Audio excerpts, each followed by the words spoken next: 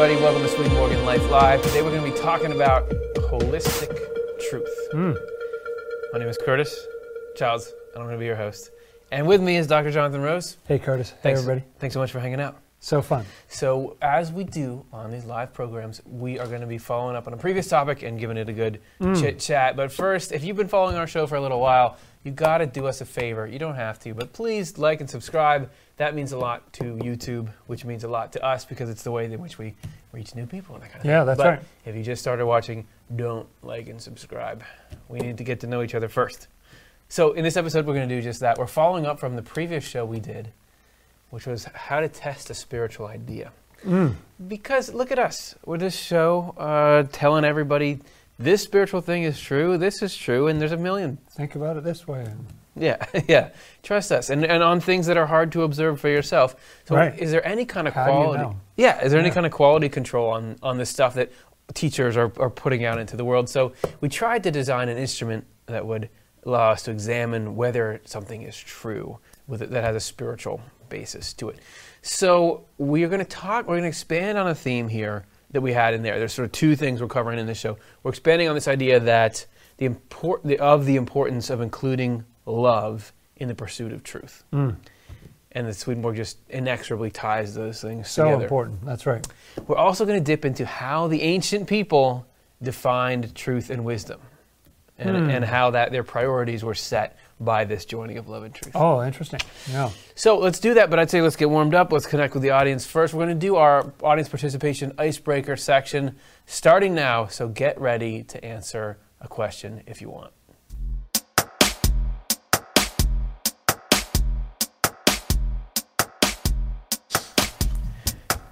This is where everybody in the chat takes the time to answer a question that's about to flash on the screen. We do the same thing, and it allows us to decompress from the day and move into a space in which we're thinking about spiritual, or whatever you want to call it, ethical, philosophical, moral type things.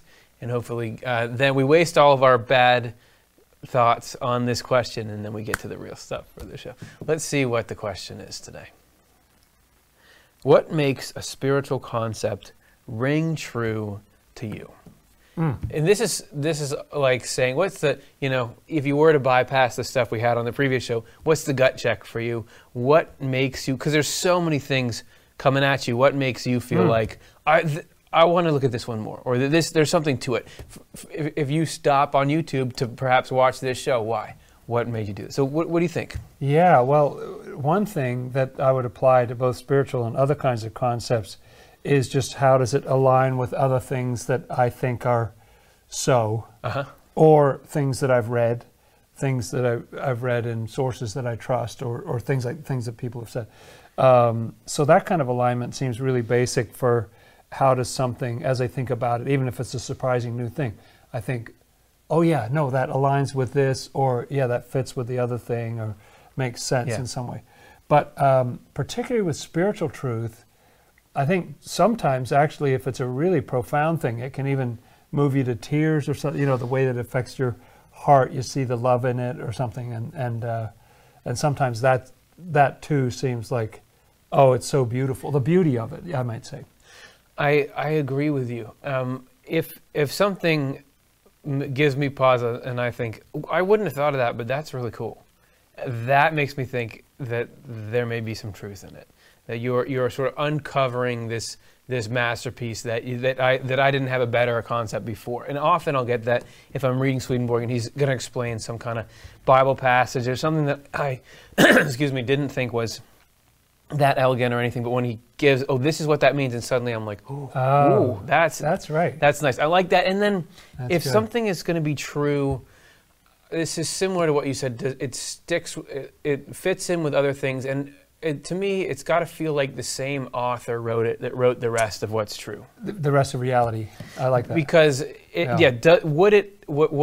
not like a brand shock that, wait, all this stuff is true and that doesn't seem to fit. But if it has the same, and maybe the same number of conditions that are with it, or the same sort of mechanistic nature, it's got to seem like, okay, yeah, that could be in the same book. The same mind came up with that as came up with everything else.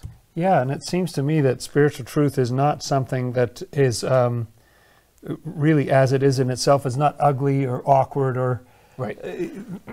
you know, Yeah. it doesn't sort of torment you to think about it or something, you know? Yeah, that's right. And of course, it's a process. How I see particular concepts evolves, and some become some are late bloomers. I hear them initially. Bloomers. I say, oh, that's really dumb, but now it's my favorite one. So Yeah, a lot of what Swedenborg says seems very strange to me at first, frankly. yeah, But as I live with it and sit with it, I see it playing out around me. yeah, that's good. Okay, everybody, what are your answers? That's what we're really interested in. Type them in. We'll be grabbing them, and at the end of the show, we'll come back and read what everybody had to say. All right, we're broken in. Let's get to talking about the nature of love and truth together, and specifically, what makes a truth whole and upright.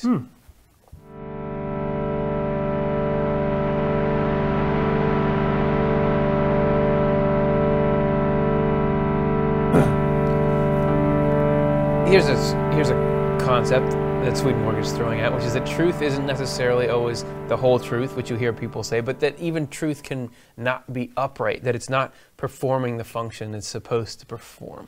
And we get into the conversation through Secrets of Heaven 6:12. Truth can originate in many other places, but truth that grows out of the good embraced by charity and received from the Lord, this truth is called whole or upright. So what does that mean? What is that? Un-Swedenborg that for me. That seems really deep, doesn't it? The one thing that it seems to say to me is that truth can come from various different disciplines. I mean, you can have truth about urban planning, or Sure. you can have truth about medicine, or Yeah. you know, all kinds of different sources. But there's a particular kind that has that wholeness in it, and we'll be exploring that a little more. You could think of whole as being that it has everything it needs in order to thrive, to be active, to be productive. Truth has got to do something. This is a refrain Swedenborg returns to time after time. It's not an inert lump or something. That Yeah, was that's right. the application lens in our microscope last episode.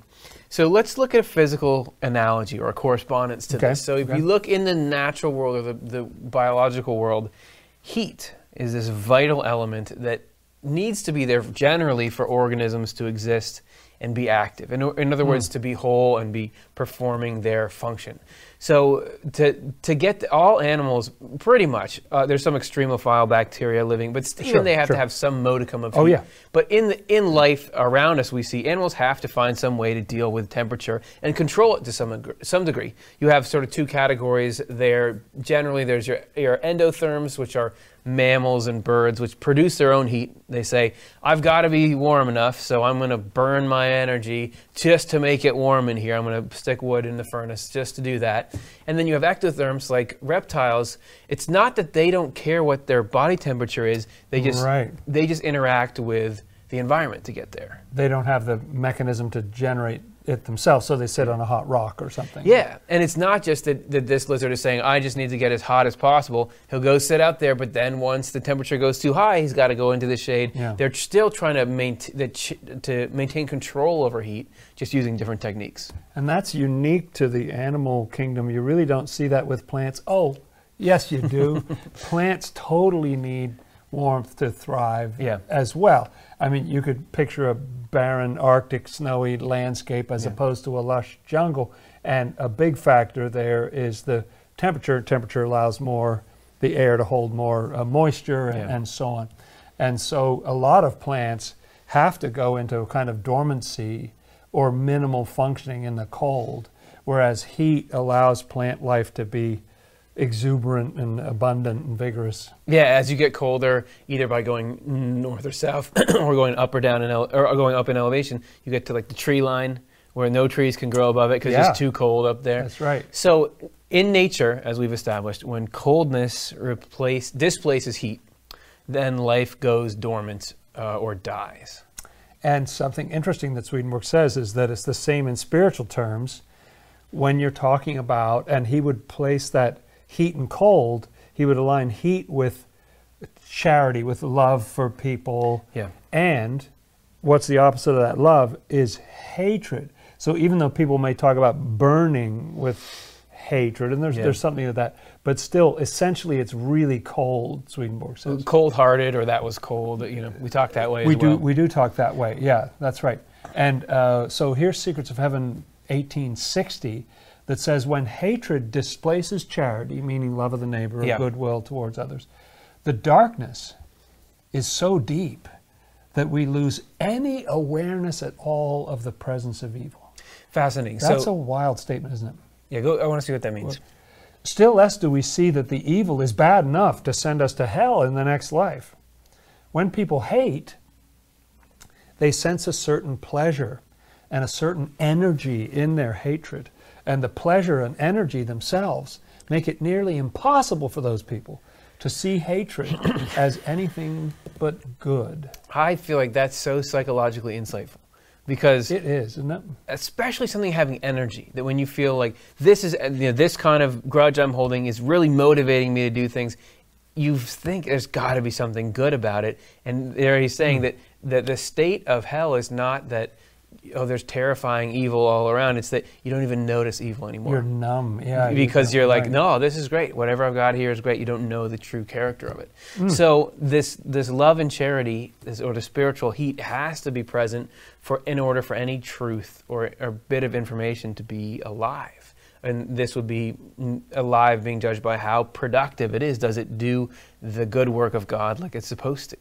And that business of whole and upright makes me think about the things it says in the Bible about the upright. And this, again, so we did this physical world correspondence where we're out there looking at plants and animals, but the same correspondences hold up in the Bible. In the Bible. So this is Swedenborg talking about sections of the Bible. This is Secrets of Heaven 6:12. The upright individual mentioned in Bible passages. And when we have those brackets there, I'm assuming he just quoted a ton of Bible. Probably did. I haven't gone back to look at it. That's what he'll say. The upright something, all these different places in the Bible showing you where you have it, is one whom goodness inspires to be truthful. Or in other words, a person who speaks and acts on truth out of love for others. Because there's no guarantee you can be using the truth for totally antisocial purposes. Absolutely. Oh yeah, you could devastate. There are movies about people who just devastate other people with this brutal, honesty or something. And, Or you take a truth out of context to mislead people. So it's got to have the right motive behind it. And this is clear from the way the word speaks of uprightness. Often it uses the words walk, path, or way, and right or rectitude in connection with the upright person, or with integrity, and these words relate to truth. Yeah, the way you walk, and that has to do with how you live, the path, and upright, and all that. You see that in the Psalms a lot, and so on. So this is actually a description of people there are stand-in for the truth, and that the truth has to be used in the correct way, or else it's not really true. It's very interesting. I think Swedenborg was quite unusual in his time period for believing that love actually takes priority over truth. Because in that Enlightenment time of philosophy, truth had a very high, that was the biggest thing to have judgment and accuracy and science and so on. And so for him to say, well, no, it depends on, if it's coming from love, then it's true, but otherwise not. Yeah. So that whole and upright is a very interesting thing to think about. Was it just like this hippie, sappy sentimentality? But no, he's saying that is the organizing principle. Tell me, you were saying before about a tree and the idea of the leaves connected and not connected. Yeah, when I thought of this, the idea of truth having different origins or something, I was picturing a tree, because truth, what I'm just realizing from what Swedenborg says, is that truth is the kind of entity that can either be alive or not alive. And I thought about the trees. Here in the northern hemisphere, the trees are starting to turn colors and lose their leaves and so on.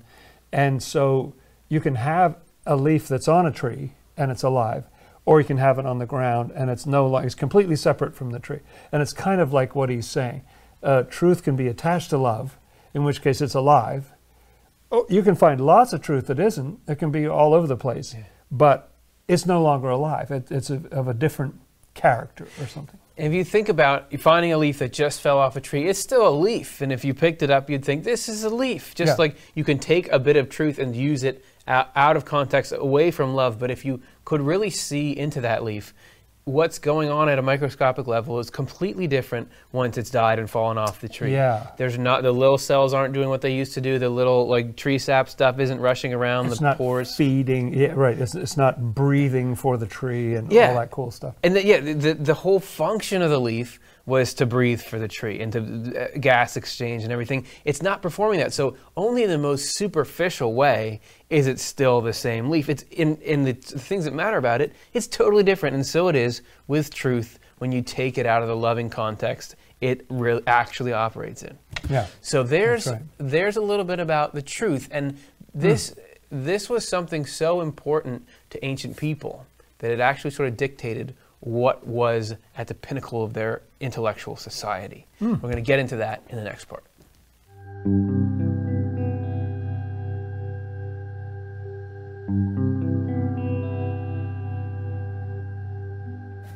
If you spend any time in Swedenborg, you're going to come across the churches, the progression of the churches. And first you got to learn, when he says churches, he's not talking about like Episcopalians and then Catholics. And Let alone buildings. No, let alone on buildings. Main Street and High Street. And He sometimes will talk about them in that way, but when he talks about the history of the churches, he's talking about these spiritual episodes in the human mental and emotional history where we change the way we think and feel about the world, That's regardless of religious denominations or whatever external rites and worship look like. So there's this huge progression, but he generally breaks it up into five major episodes. Yeah. This is good. So we're going to talk about the very first of those episodes, which was what he calls the most ancient church. And in the most ancient church, they had what's called direct perception. So truth to them was not a matter of debating and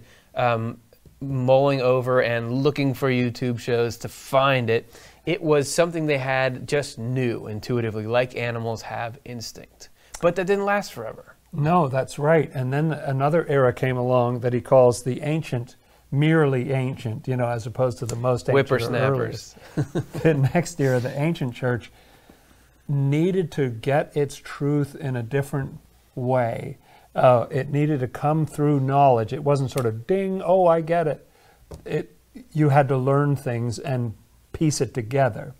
And so that raises an interesting question, which was to the ancient people, what was the most crucial, valuable kind of knowledge? What was the wisdom that was most highly prized? Was it something like alchemy, or how to discern the meaning of hieroglyphics, or how to build, your pyramids, or whatever it might be? No, Swedenborg says it was something different. Yes, you look at our modern society, what do we value the most? I don't know, would you think of like a theoretical nuclear physicist, or maybe a doctor who has a great knowledge of anatomy? Yes, right. Some tremendous healer or something, right. Yeah, so what, or you're really smart or really savvy, maybe those are the greatest kind of wisdom to attain, but in its prime, the ancient church, according to Swedenborg, considered a certain kind of knowledge and truth to be the most valuable and important, and Swedenborg describes it here. The suspense is killing me. Oh, man.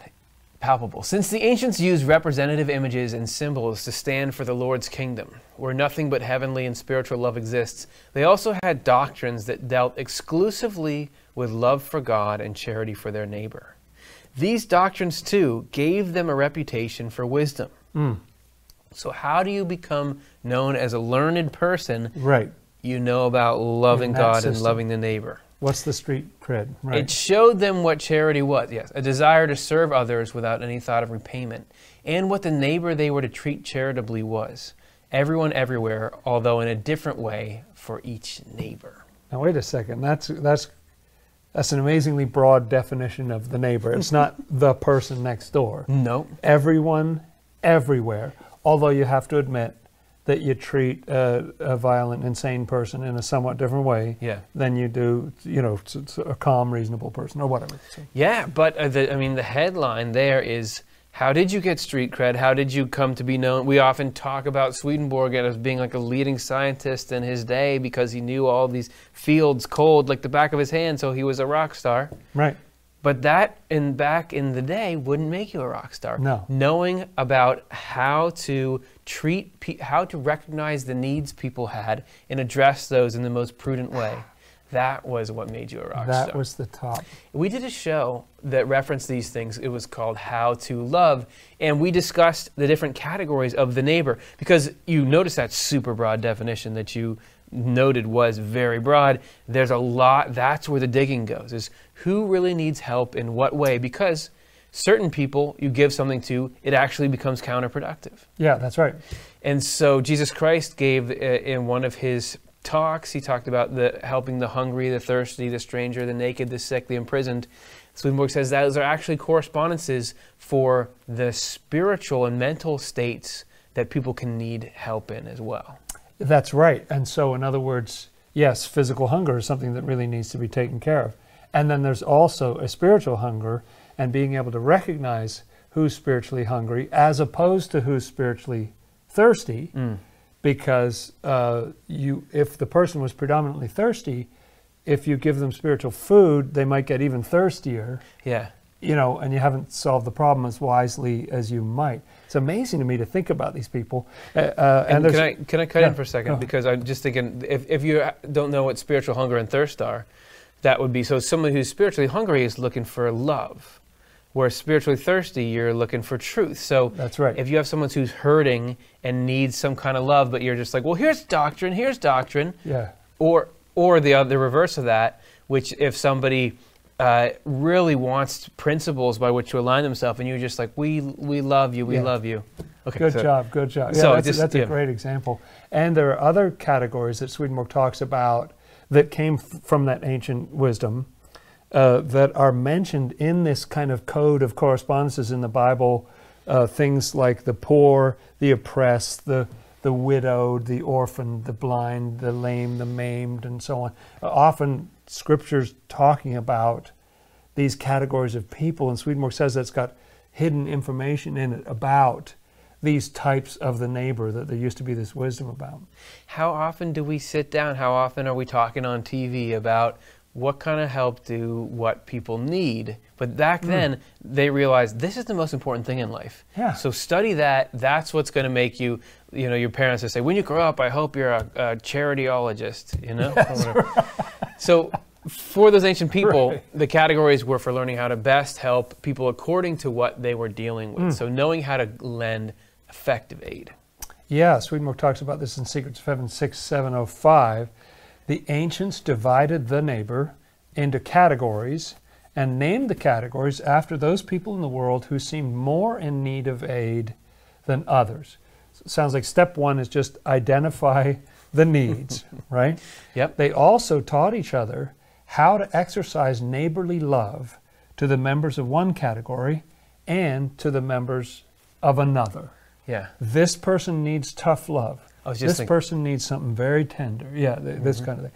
That's how they organized the teachings and brought their lives in line with the teachings. So it was very practical emphasis. It wasn't sort of, the theoretical astronomy of, or something abstract. This meant that the teachings of their religion contained rules on how to live. The teachings also showed them the character of this or that other person in the church, whom they called sister or brother, though with differences in the inner meaning of the term. So ancient people pursued this wisdom about themselves, about each other, in order to know how best. And isn't that the highest pursuit, to try to figure out what people need and to administer it most effectively?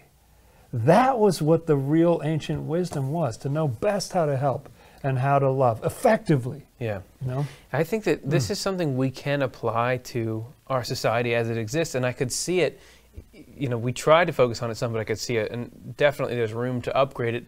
I think about people who are in businesses that are making products and trying to serve the community, but really looking at what exactly is the whole impact of this service, and do people really need this? How is this affecting the whole? Is there a better way we could be serving this population? Right. Or even when you're stepping back and thinking, okay, I want to start a new product, even beyond, well, what could I do that would work right now, is where's the need in society that's not being met, and how could I effectively address that? Yes, and there may be ways to address it which almost have an addictive quality that'll make the person hungrier later, Yeah. and they'll have to come back and get more. Or are there ways that you can do it in which it's going to affect long-term change? It's just going to make things permanently better for them, and go for that higher good. And just thinking, like, what's the underlying causes of everything? What really untangles everything, and where are the greatest needs? I was just listening to a podcast that was looking at the justice system in the United States, and looking at all the different factors that can cause problems, and where are the bottlenecks? What is it putting pressure on what? Those kinds of things would be what you'd want to have the greatest minds all piled in on and trying to figure out hard. Yeah. And so Inspiring. today we could still pursue this knowledge about other people, but not, the problem is some people will want to find out what other people are like so that they can judge them or point out further how they're wrong and their group is right. Feel superior.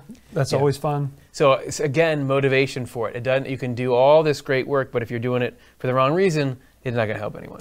Yeah, and that stunning idea that you see in the Bible and you see in Swedenborg's works, to love others for their sake, expecting nothing in return. That's awesome. That's good. Okay, so how's all this striking you? We want to hear from you all, and we're going to get to some live question and answer. So get your typing ready in the YouTube chat, and we'll pick up some questions.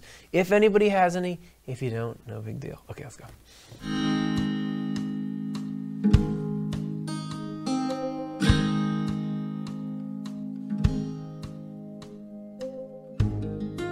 We'd love to know what's on your mind.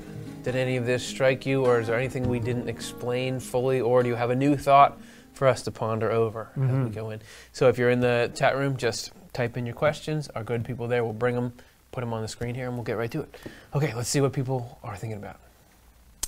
Martha Cates asks, how do we know what our life's purpose is?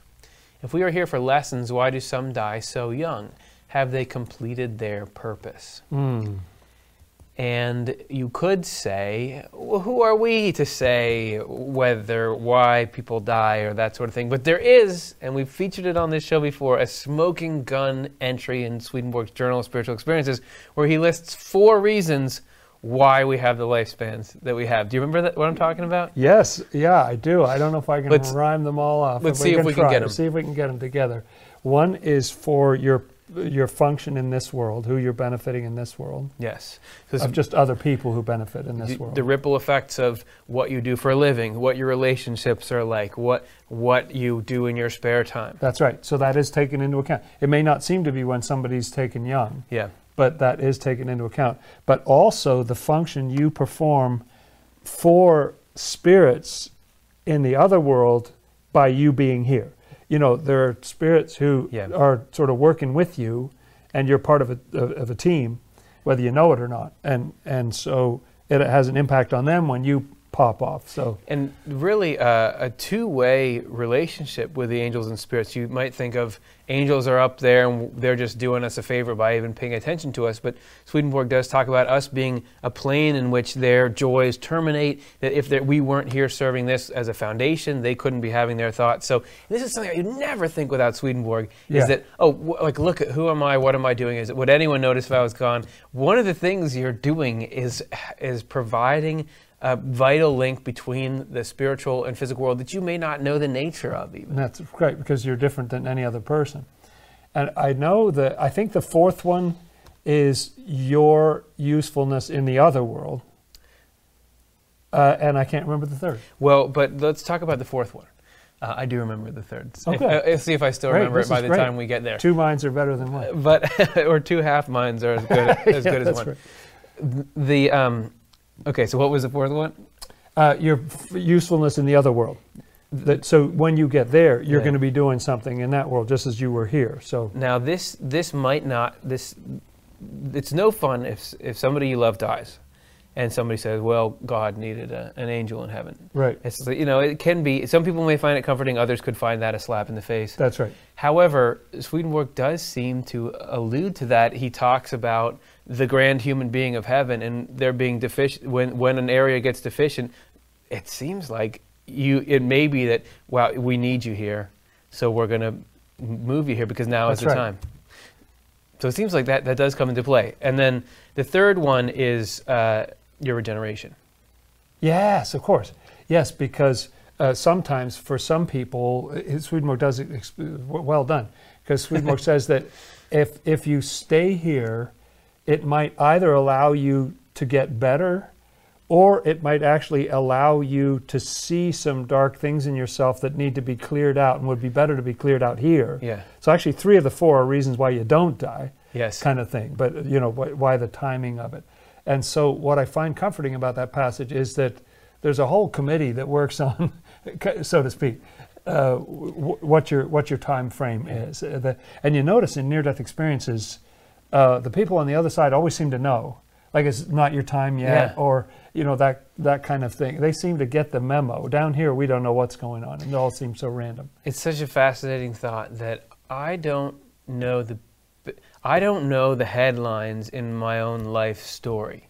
That I may think, I'm assessing how well my life is going. I didn't get this job. This person said something mean to me, so my life is going poorly. But they're the actual things that matter, like my spiritual growth that will affect who I am to eternity. I very much don't know the state of that, and that could be factoring into my longevity here. And all that stuff can seem weird and cold if you're thinking on a short time scale. If you're thinking in eternity, of course, if there's something crucial for your development, that it's time for you to transition worlds because this is going to have an eternal impact. Of course, by the end, we're all going to be there together and we're going to say, of course, this was right. That's right. And people who die very young are different than people who live through this world. They just have a different way of seeing life because they grew up in heaven. They didn't know that they have their own struggles, but they don't have these kind of struggles here. And you have to have people that are different in order to make the heaven thing work. But then, and we'll move on from the question. But we've got another half of the question to get to, which is the life's purpose piece, right? Okay. Well, I was just going to say, it doesn't mean that God is sitting there killing people, but it has to do with there's certain evils which can't be permitted because in the end, good will come out of them. We did a million shows about that. That's a whole thing. Okay. Second half. That's right. Yeah, it's absolutely, and it's not sort of like a cruel thing of like yank, you know, or something. It's all worked out. There's an order to it. Now, how do we know what our life's purpose is? And if we're here for these lessons, do some people get the lessons more quickly? Just talking from my own experience with people, I have met some people who died young, had severe physical difficulties or whatever. I don't know if it was because of the suffering or whatever. They seemed really, really wise beyond their years. You know, it seemed like they sort of got somewhere in a shorter span. But I don't know if this is controversial. Yeah, I don't even know if you'll like this or not. But I think that... Okay, Stuart, get ready to cut. I'm not sure that we have a specific purpose that was sort of foreordained for us, or so, you know, like as if, you might be missing it. I really think this is something that God works out with each of us in a kind of a parlez-vous, like there's an exchange about it or something that, well, what do you like? What, you know, to some extent, I think we get to kind of decide that a little bit. You know, it's sort of a voyage of discovery and everything, learning about yourself. But I think there's some level of choice that we have. It's not just that you are born with one thing. It's like, I was hoping you would do this and you didn't do it. You know, I don't think it's like that. I think it's a little different. What do you think? What I like about what we're doing here is we're into the rings true territory. Oh, nice. Aren't we? I like what you did there. That just like in the beginning, what rings true, and that you're saying, like, this is what I think feels right. And so I like what you're saying, and I'm going to give what has been ringing true for me, which is that I don't think I don't think there's a specific. I don't think I have a specific life purpose. Like, I was meant to do this episode of Swedenborgian Life because then that would go do something, and I need to go do that. It's all small potatoes compared to regeneration. Right. My life's purpose is for God to make me into the person that He needs me to be. Right. That's the purpose, and that's something that or at least start that process. Right, and the best way to fulfill the highest purpose is to lay aside the evils that get in the way. Yes.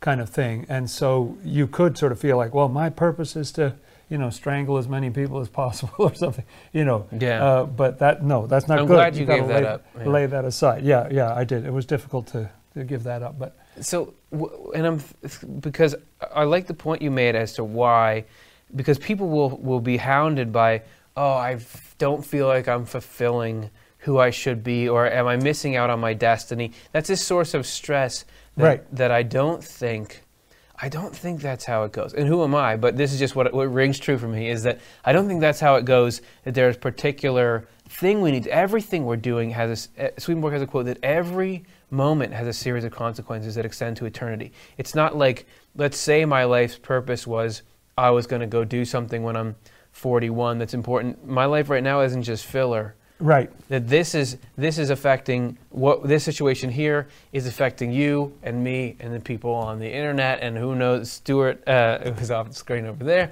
and whoever else, in ways that we don't all fully understand. And it's always that the Lord, I don't even know what I'm doing, but God is going to come in and do something through this moment and through every moment. Yeah. That's going to somehow, it's like I gave this talk once about Swedenborg stuff, that what I like about it is that everything that really matters is simple, humble, and accessible. That it's not the grandiose, you only got one shot. Right. And I don't know if I've expressed this on the show before, but it's true that for many years I was sort of saying these prayers about saying, God, I want whatever your highest purpose is for me. I'm seeking your will for me and everything. And I felt like God was saying to me, well, I'm interested in what you want. And I would keep saying, well, I want to know what you want so that I can do it. And he kept saying, oh, what do you like? What are you interested in? And we kept having this awkward conversation until I finally realized, oh, okay. He wants to connect with something in me where I actually love this or I value this. And then he said, okay, great, let's go with that.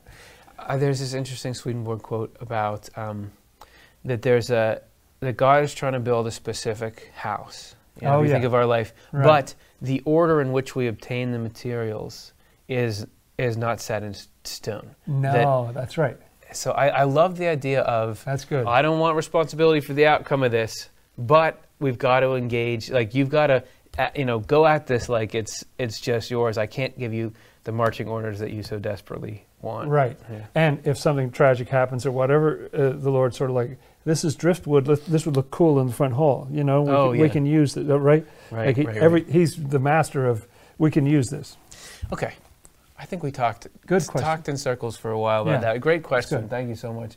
Let's see what the next one is. The questions are always better than the answers, aren't they? Oh, universally. Bella asks, do loved ones know when we are going through a hard time?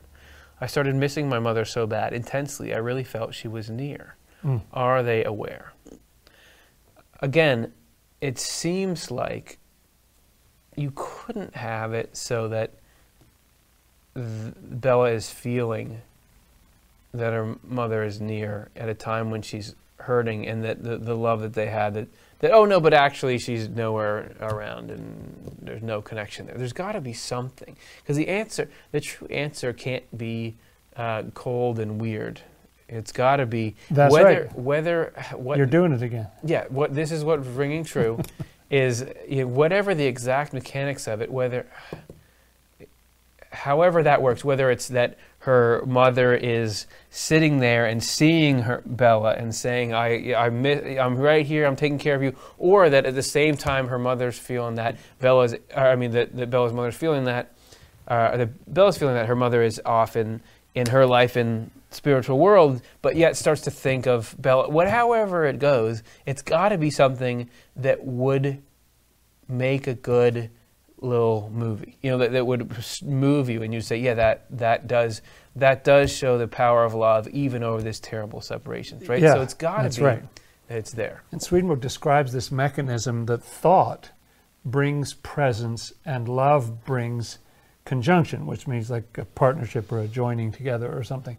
And so if you're thinking intensely about your mother, like that is a form of presence.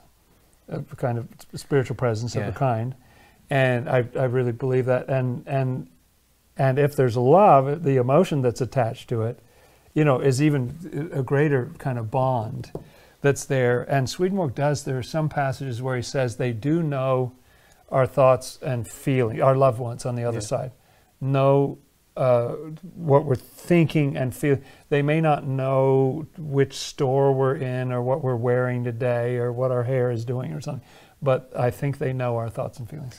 And so how's And this? especially that deep stuff. Okay. Where you're going through a really difficult time. I think they pick that up. Okay, I'm going to do some entrapment here. Okay, good. So, isn't it true that Swedenborg talks about there's this pretty intimate connection with the angels who are with us, the angelic Yes. society that True. we're connected with? Now, he doesn't talk about that as being relatives or loved ones. It's just your angelic True. society. However, did he not, in an entry in his journal of spiritual experiences, talk about being admitted into a spiritual society in a palace? There was a room that got to be his, and in that same palace was Jesper Svedberg. His father. So, It's true. I rest my case. okay, so doesn't that mean that for Swedenborg, it seems like his angelic community contained his father? Yes. So couldn't it be that these very angels that we're in community with are these, in many cases, are these people we love? Yeah, and it kind of, there again, it has the ring of truth, doesn't it? I don't know if it happens 100% of the time, No. but it has the ring of truth. It could. That it would help them because they're going through stuff, and so they're being with you. It helps them in their process, and it helps you with your process. And who knows you better, right, than somebody, so. It's not guaranteed, because there's some people who don't want those That's familial right. connections. It can be difficult. And he certainly describes meeting people who you'd never known, but you feel like they're your closest Long family. lost, yeah. So there's that possible scenario. We just recently had a show in which a family going back multiple generations were all let into That's the right. same heaven at the same time. So it could be any There one you of go. those. I rest my case. Yes. Okay. I think your case is even better rested now than it was. Let's go. Let's do another one. Kendall M asks, I understand why we need God, but why does God need us?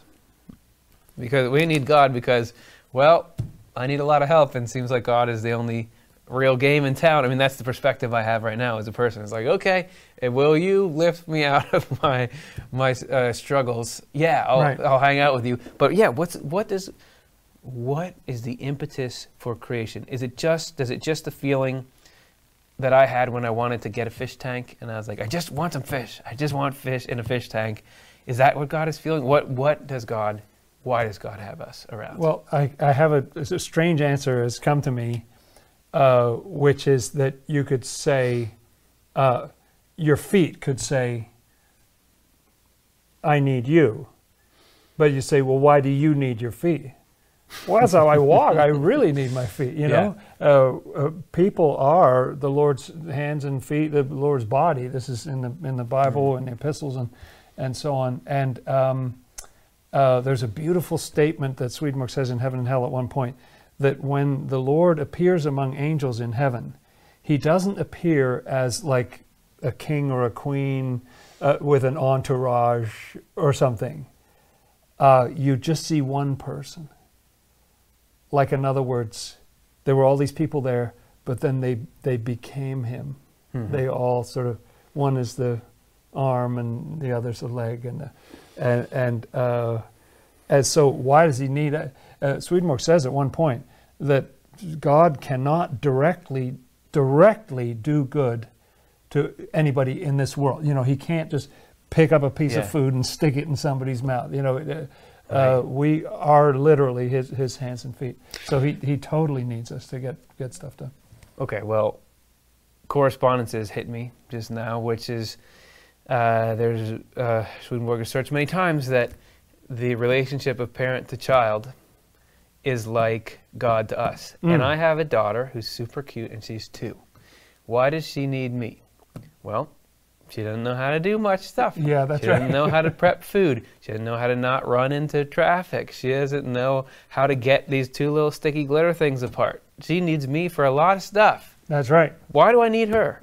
I know how to get food. I know how to stop across the park. I was actually doing just fine economically and otherwise. Why do I need her? Yeah. That's not even a question. Yeah. Like I need her. Would you go back before? You wouldn't go back? Yeah. No, I mean, I need her more than she needs me. Because I need her because she's so cute and I love her. And there's got to be some deeper truth that's a living experience. Yeah, you're having that experience. That's why that's not the only reason, but there's an echo of the reason why God needs us. Yeah, just joy. It's just joy, and we're going somewhere amazing. They're going to do so. In the end, and we're going together. And I like the parent-child because as she grows up, in a way you understand each other better and better. You know what I mean? Like you're more on the same page. And I think that's what we're doing to eternity with the Lord. Oh yeah, and eventually I need her tangibly to, take me out to the store and take care of me when I don't remember things. That's right. And that kind of thing. All right, that's the end. I could do these all day, but we won't. Great fun. But hint, we'll do it next week, but we'll get to that in a second. For now, let's get into a further conversation with somebody from the audience. We have a recording of our segment that we like to call Guest Story.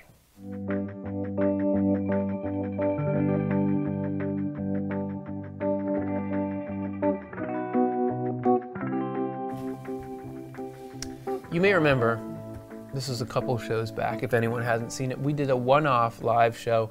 Well, I think we called it Swedenborg's Influence. Oh, right. Where we talked about how Swedenborg, this obscure, weird Christian mystic, talk to spirits guy that you'd never heard about till you saw the YouTube show or whatever, he actually has changed the world in some cases. He's influenced a lot of people that you may have heard of or that have done things that you've seen and participated in.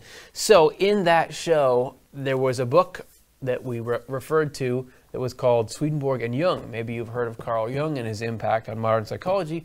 Well, Jung was at least read a significant amount, 6 fat volumes or 7 fat volumes, as he says, of Swedenborg. So the guy who wrote this book, Brian O'Neill, we happened to get a conversation with him going. He's a psychologist who also has become a Swedenborgian minister, and so he's kind of represents the intersection of these worlds. So I got to talk to him.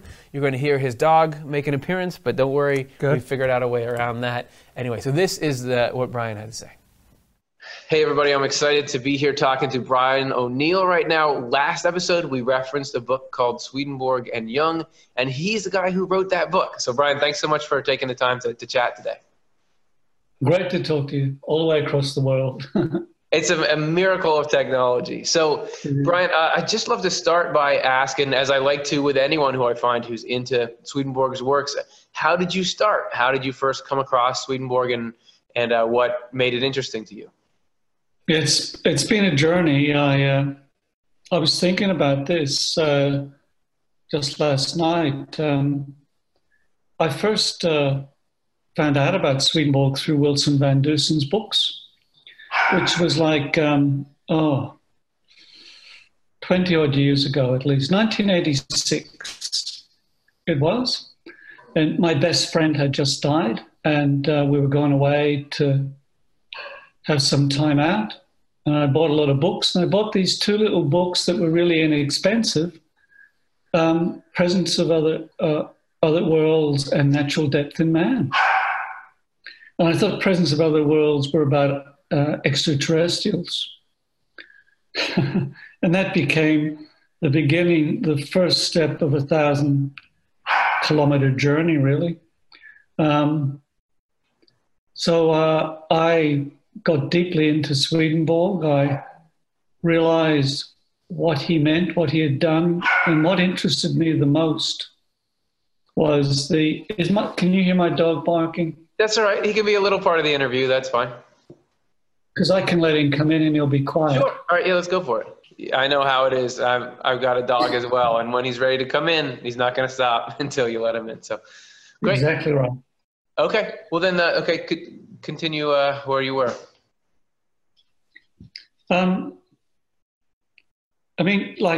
For example, one of the silly things I did was I read the Arcana from beginning to end. Wow.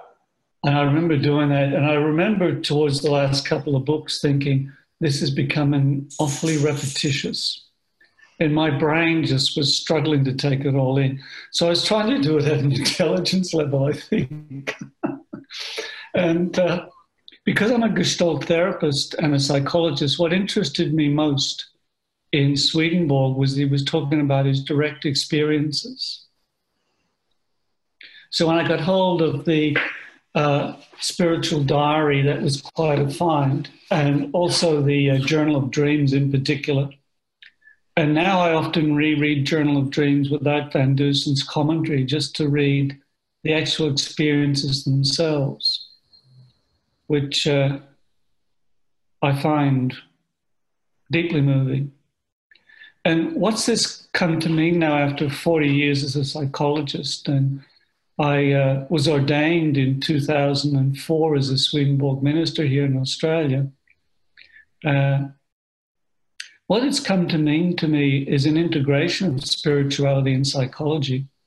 And I'm writing a book about that at the moment, because I think when I work with people who had psychotic disorders, as Van Dusen did, I did the same technique as he did and talked to the voices through the person, and I realized these folks were basically connected into the spirit realm unbeknown to themselves. And with all the people I see nowadays, what I've picked up is, I think, a lot of depression and anxiety, which is so prevalent, is actually almost like an undercurrent of the spirit world touching into people's awarenesses and creating the various dark thoughts and other issues that they're dealing with. So when I'm working with people, a lot of people not ready to hear that really, or not interested in that area of concern. So I just call it your dark thoughts and your light thoughts, and we work with that in a Gestalt way. So to me, there's an integration starting to happen between psychology and spirituality. Yeah, well, I'm excited about that book, to say the least. I mean, that's one of my favorite subjects, is sort of where do those two intersect. I'm so glad to hear that you're working on that. So that's obviously Swedenborg's concept of the spiritual world being connected to the mind. It has been helpful for you. Are there any other concepts or any parts of that concept that stand out as being useful tools in your life and in your work? I think the thing that impacts me the most, I don't know, is Geoffrey Childs a relative of yours? Yeah, so that would be my grandfather, if you're thinking of, Reverend Geoffrey Childs. Yeah.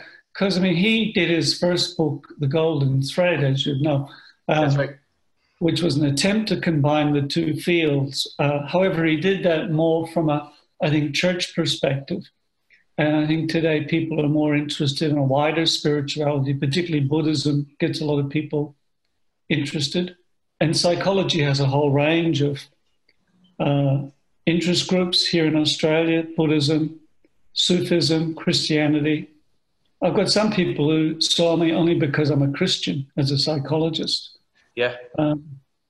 Which is fascinating. And a number of people tell me I'm a spiritual psychologist. I'm not sure where they get that from. But I draw from a whole range of things. I sometimes show people other books like Eckhart Tolle's experiences because of the change that happened to him. A lot of people are interested in meditative states, so I'll give them parts out of Van Dusen's book, The Design of Existence, the chapter on meditation. I think the two fields are very slowly coming together. And I was impressed with Eben Alexander's recent book, The Map of Heaven. Right. And I often share that with clients. I even share The Invisible Police with some clients to take away, read, and bring back, particularly those that are interested in there may be something after death.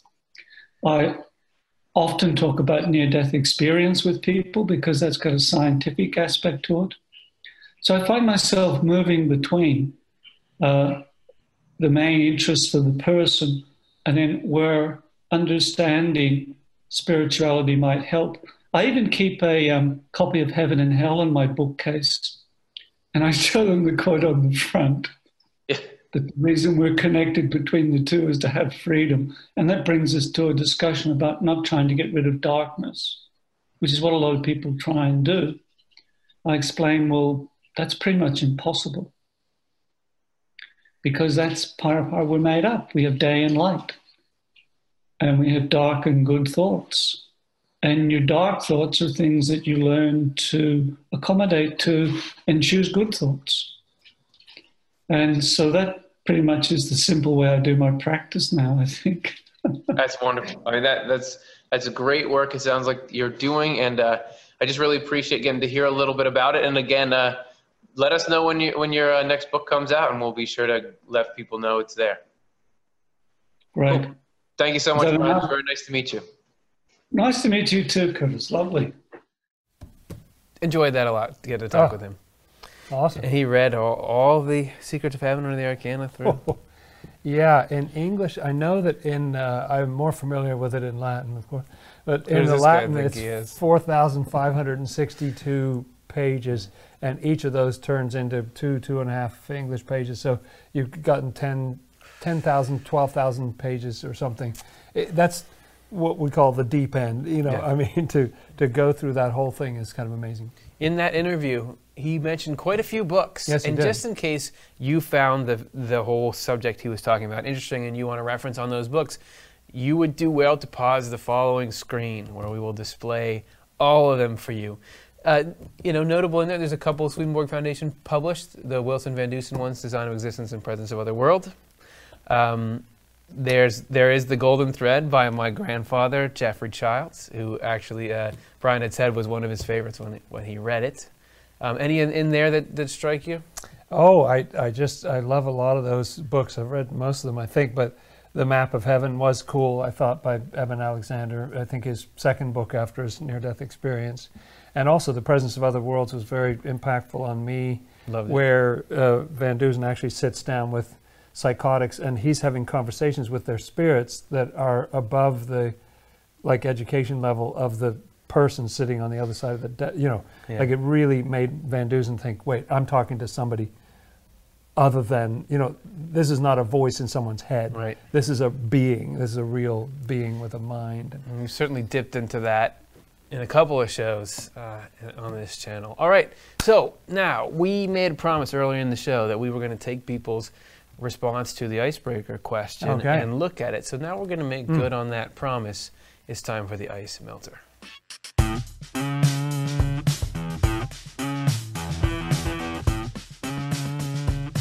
So what did everybody have to say? The question, if you remember it from the beginning, was what makes a spiritual concept ring true to you? And this, in 5 pages, is what y'all had to say. Okay.